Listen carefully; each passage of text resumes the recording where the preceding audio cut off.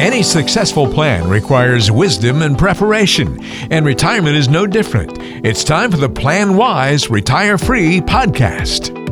Hey everybody, welcome into this week's edition of Plan Wise Retire Free, or this bi-weekly edition, I guess I should say.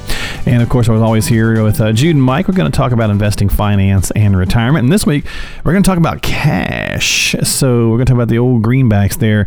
Mike, how you doing, buddy? You know, I'm doing great. I got great news. You do? Yeah. We just finished this weekend. I was in a barbecue competition at the Manatee County Fair. Mm-hmm. And I came in second place. Nice. I've got to try this barbecue. I've heard about it multiple times. So second, that's awesome. Very cool. Jude, how are you, my friend? Jealous. Yeah, right? I haven't had any of the barbecue, so I'm jealous. Oh, I was getting ready to ask you how good is this barbecue, but you haven't had it, so okay. Well, Mike's been threatening to share it with me for quite some time yet, but he hasn't followed through on the threat. Oh, okay. So we're gonna have to do that. We'll have to do. We're in different locations this week here on the podcast, but we'll have to do one where we get together and Mike can bring the barbecue. So I'll do it. All right, fantastic. Well, kudos on coming in second. That's very awesome. And Jude was telling me actually as well that you and the missus there, your tax practice is in full swing at this time of the year as well. You guys are starting to rock and roll there. Oh boy, yeah. Barbara's busy as they call a one-arm paper hanger. Mm-hmm. We're going at it hard already. Well, there you go, but folks. she loves it. So good. that's good. Well, good.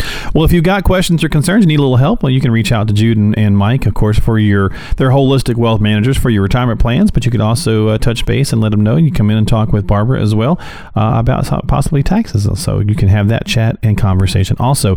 And as I mentioned, we're going to talk about cash, guys. The Benjamins. Good or bad, we're going to go through a couple things here. You know, we all want to see kind of that healthy bank account. I know everybody kind of has, different kinds of feelings about, if I see X number of dollars, I want to have this much in the bank so that I feel safe, or whatever the case might be. And everybody kind of has a different way to grasp that. But usually that's kind of called the emergency fund or the emergency money. And so, there's lots of different ways to kind of counteract that and look at how much, there's different conversations. How much should you have for emergency, so on and so forth. So is it counterproductive to have too much cash? So we're going to explore that idea and discuss whether cash can be good or bad. And I know everybody's going to say, well, it's good. It's always good. But we're just going to go on both sides of the coin here and see what we've got. So we'll start off with, again, like I said, we almost all like the idea of a healthy bank account. What are some possible uses of cash that make it a good idea to have a sufficient amount on hand? And again, this is for retirees and pre-retirees. Well, you're right. One of the things you said was an emergency fund. Mm-hmm. And, a lot of people have their number. We call it the magic number. It's a number in their head that they feel like they need to have in cash in order for them to be able to put their head on the pillow at night and feel good. And that can that's all over the place. But, emergency fund's important. We like to call this, and you've heard let's talk about our bucket plan over and over, but we call it the now bucket. And we always look at an emergency fund. Sometimes you have some planned large expenses, like you might be thinking about buying a car, or remodeling the bathroom, or something like that, or a big vacation. And so, or just if you're in the retired world, to have a fairly large amount of cash that would cover 6 months to a year's of living expenses. And we call that the now bucket. So we think that's a good representation of what should be in the bank or in something that's like money markets or something in savings, something that's safe and secure, but 100% liquid. Absolutely, Mike. And the thing that we've been able to help clients with is trying to maximize the return on that now bucket, because many times clients say, well, Jude, the bank isn't paying anything. I'm getting less than 0.5% on that money that I have in savings. And there are a lot of institutions now that are internet banks that have FDIC insurance that they're paying 4 or 5 times what the average local bank is paying. So you get to have your cake and eat it too. You get that safety that you want with the FDIC insurance, and you get to make a little bit more than what the local bank may be paying. So, that's something that we've explored with clients before. Okay. Well, having said that, what's the opposite side then, guys? Why might it be, counterproductive to have too much cash on hand? Well, I tell you, I've seen both sides of the fence on this.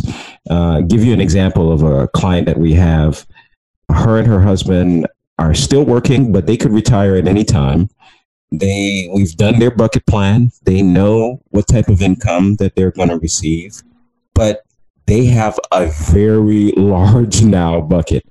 And we've talked to them for years about, hey, some of this cash, you could be earning so much more. It surpasses your sleep at night number, like Mike said previously. What I had to come to realize, and Mike coached me on this, is that sometimes if you don't need to invest that money, which these clients really don't, their plan works without getting that extra type of return that a soon and later bucket would produce, that it really is an emotional feel at that point for the client. My tendency as an investment advisor is that too much money sitting in cash is inefficient and you could be getting a better return.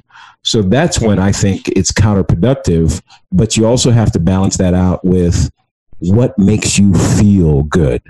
Yeah, the counterproductive part obviously is that, especially in today's environment, with interest rates being so low on cash and type instruments, that inflation, even in today's low and fairly low inflation continues to eat away on the buying power. So long term, that can be counterproductive. And then there are folks that have way too much cash based on fear. And when you look at the rest of their resources, and you look at, if you've done the math on their financial plan, sometimes there's a rate of return they need to make in order to be successful long term, and they need to be able to outpace inflation with some of that money. And so the counterproductive part of that is because it's in such a low earning environment that they're actually losing ground safely, we call that. So sometimes they feel safer, but they really don't understand that they're losing ground safely. Yeah. Okay. All right. Well, people often will ask us, guys, and we hear this all the time, whether I'm hosting shows or having a conversation with somebody in the street or whatever the case might be, and I know you guys hear this as well. Well, then what is an appropriate amount of cash to have? And I know that can vary from person to person. If, like, for example, I was having a chat with somebody who said, well, they just felt better having, $100,000 sitting there. And it's like, when are you going to have a $100,000 emergency? I mean, I guess it's possible. I don't know their life, but how do you normally answer that question when someone says, what is the appropriate amount? Well, the standard answer is 3 to 6 months of living expenses. Okay. But, if you dig a little deeper, first of all, are they married or single? If they're married, are both folks working? You might be able to go toward the lower end of the scale because both of them are working. And so if one of them became disabled or lost their job, at least you could fall back on the one that's not having issues, they're earning. So you might be able to go toward the 3 months end of the spectrum. Whereas somebody that's single or only one of those folks are working, maybe you go to the 6 month end because, again, a bad event, either in a loss of a job or loss of the ability to earn income if you're working still, could have a pretty big impact on how much you need in that quote unquote emergency fund. And then I guess the other thing is go back to our Nile bucket scenario to say, do you have any planned large expenses? And if you do, then that should be in cash too. So it's a very individual decision. And as you mentioned earlier, sometimes people say a number just because that's their sleep at night number. Right. But if you kind of get down to let's find out how much do I need? If somebody asks me, then we start to dig into it a little bit more to get more details. Well, Jude, why do people sometimes end up in that situation, just sitting on more cash than they should? Well, what I've seen a lot of times is people have an automatic investment. They are getting some money automatically every month put into their savings account, and out of sight, out of mind. And all of a sudden that builds up quite a bit of stash. And then they're like, wait, wow, I've got a lot more here than I started with. And so, at that point, it's really time to take a look and see, is this more than what you need? And can we be more effective reallocating some of those dollars? Gotcha. Okay. Well, and again, everybody's, scenario is going to be different. So how you feel about cash, having how much to have is going to be subjective, but there are smart ways to make sure that you're, as we said before, that you're not sitting with too much doing nothing, because then it's not being very effective and not helping you grow you want to, like a lot of things, you want to have your dollars kind of going out and recruiting more dollars for you if at all possible.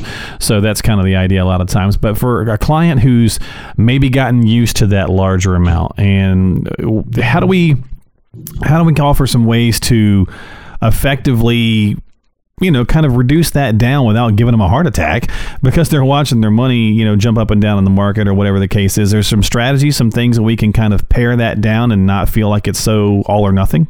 Mark, you're probably going to get tired of hearing the bucket plan. But, really, if you just think about helping a client allocate money between the three buckets and now soon in the later bucket, I'm going to address the market, the money going up and down the market every day as being, hopefully we've not moved them from some giant bank account to putting all their money in the later bucket.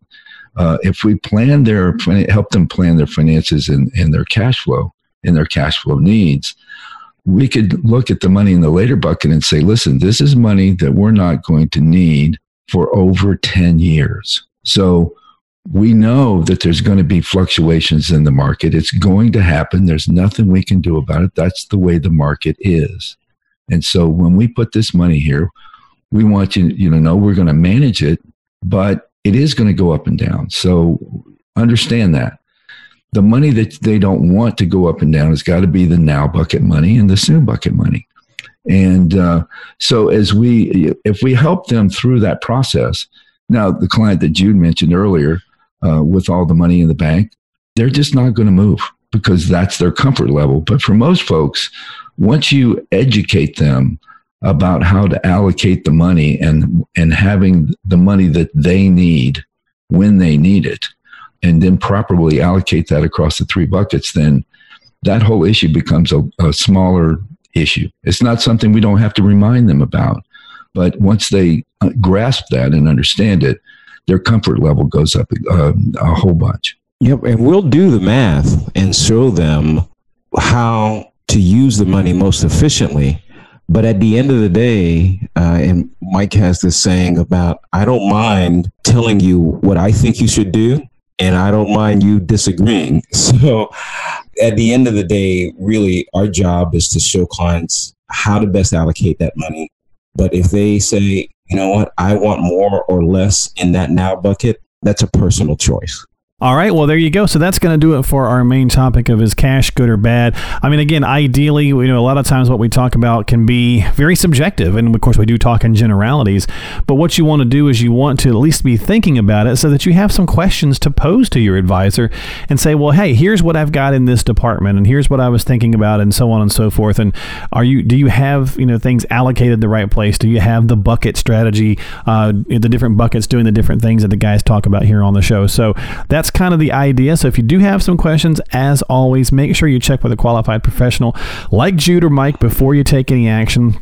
They are holistic wealth managers at the company of Mott & Associates and Wilson Group Financial. So make sure you reach out to them before you take action at 800-779-4592 and have a conversation. Get on the calendar, come in for a chat, 800-779-4592. As always, you can go to the website, PlanWiseRetireFreePodcast.com. That is PlanWiseRetireFreePodcast.com. Subscribe to the podcast. You can also learn more about the team. A lot of good tools, tips, and resources to be found there as well. And the guys have more than 50 years of combined complex experience. They're working on these situations. So give them a call, have a conversation, and subscribe to the show so you can get new episodes as they come out, as well as check out past ones. And guys, thanks so much for your time this week. Jude, have yourself a great week and safe while you're doing all your traveling. And Mike, I'll be looking for some barbecue as soon as possible. You bet. No worries, man. Me too. We'll see you next time here on Plan Wise, Retire Free with Jude and Mike of, again, the company of Mott & Associates and Wilson Group Financial. We'll catch you next time here on the show.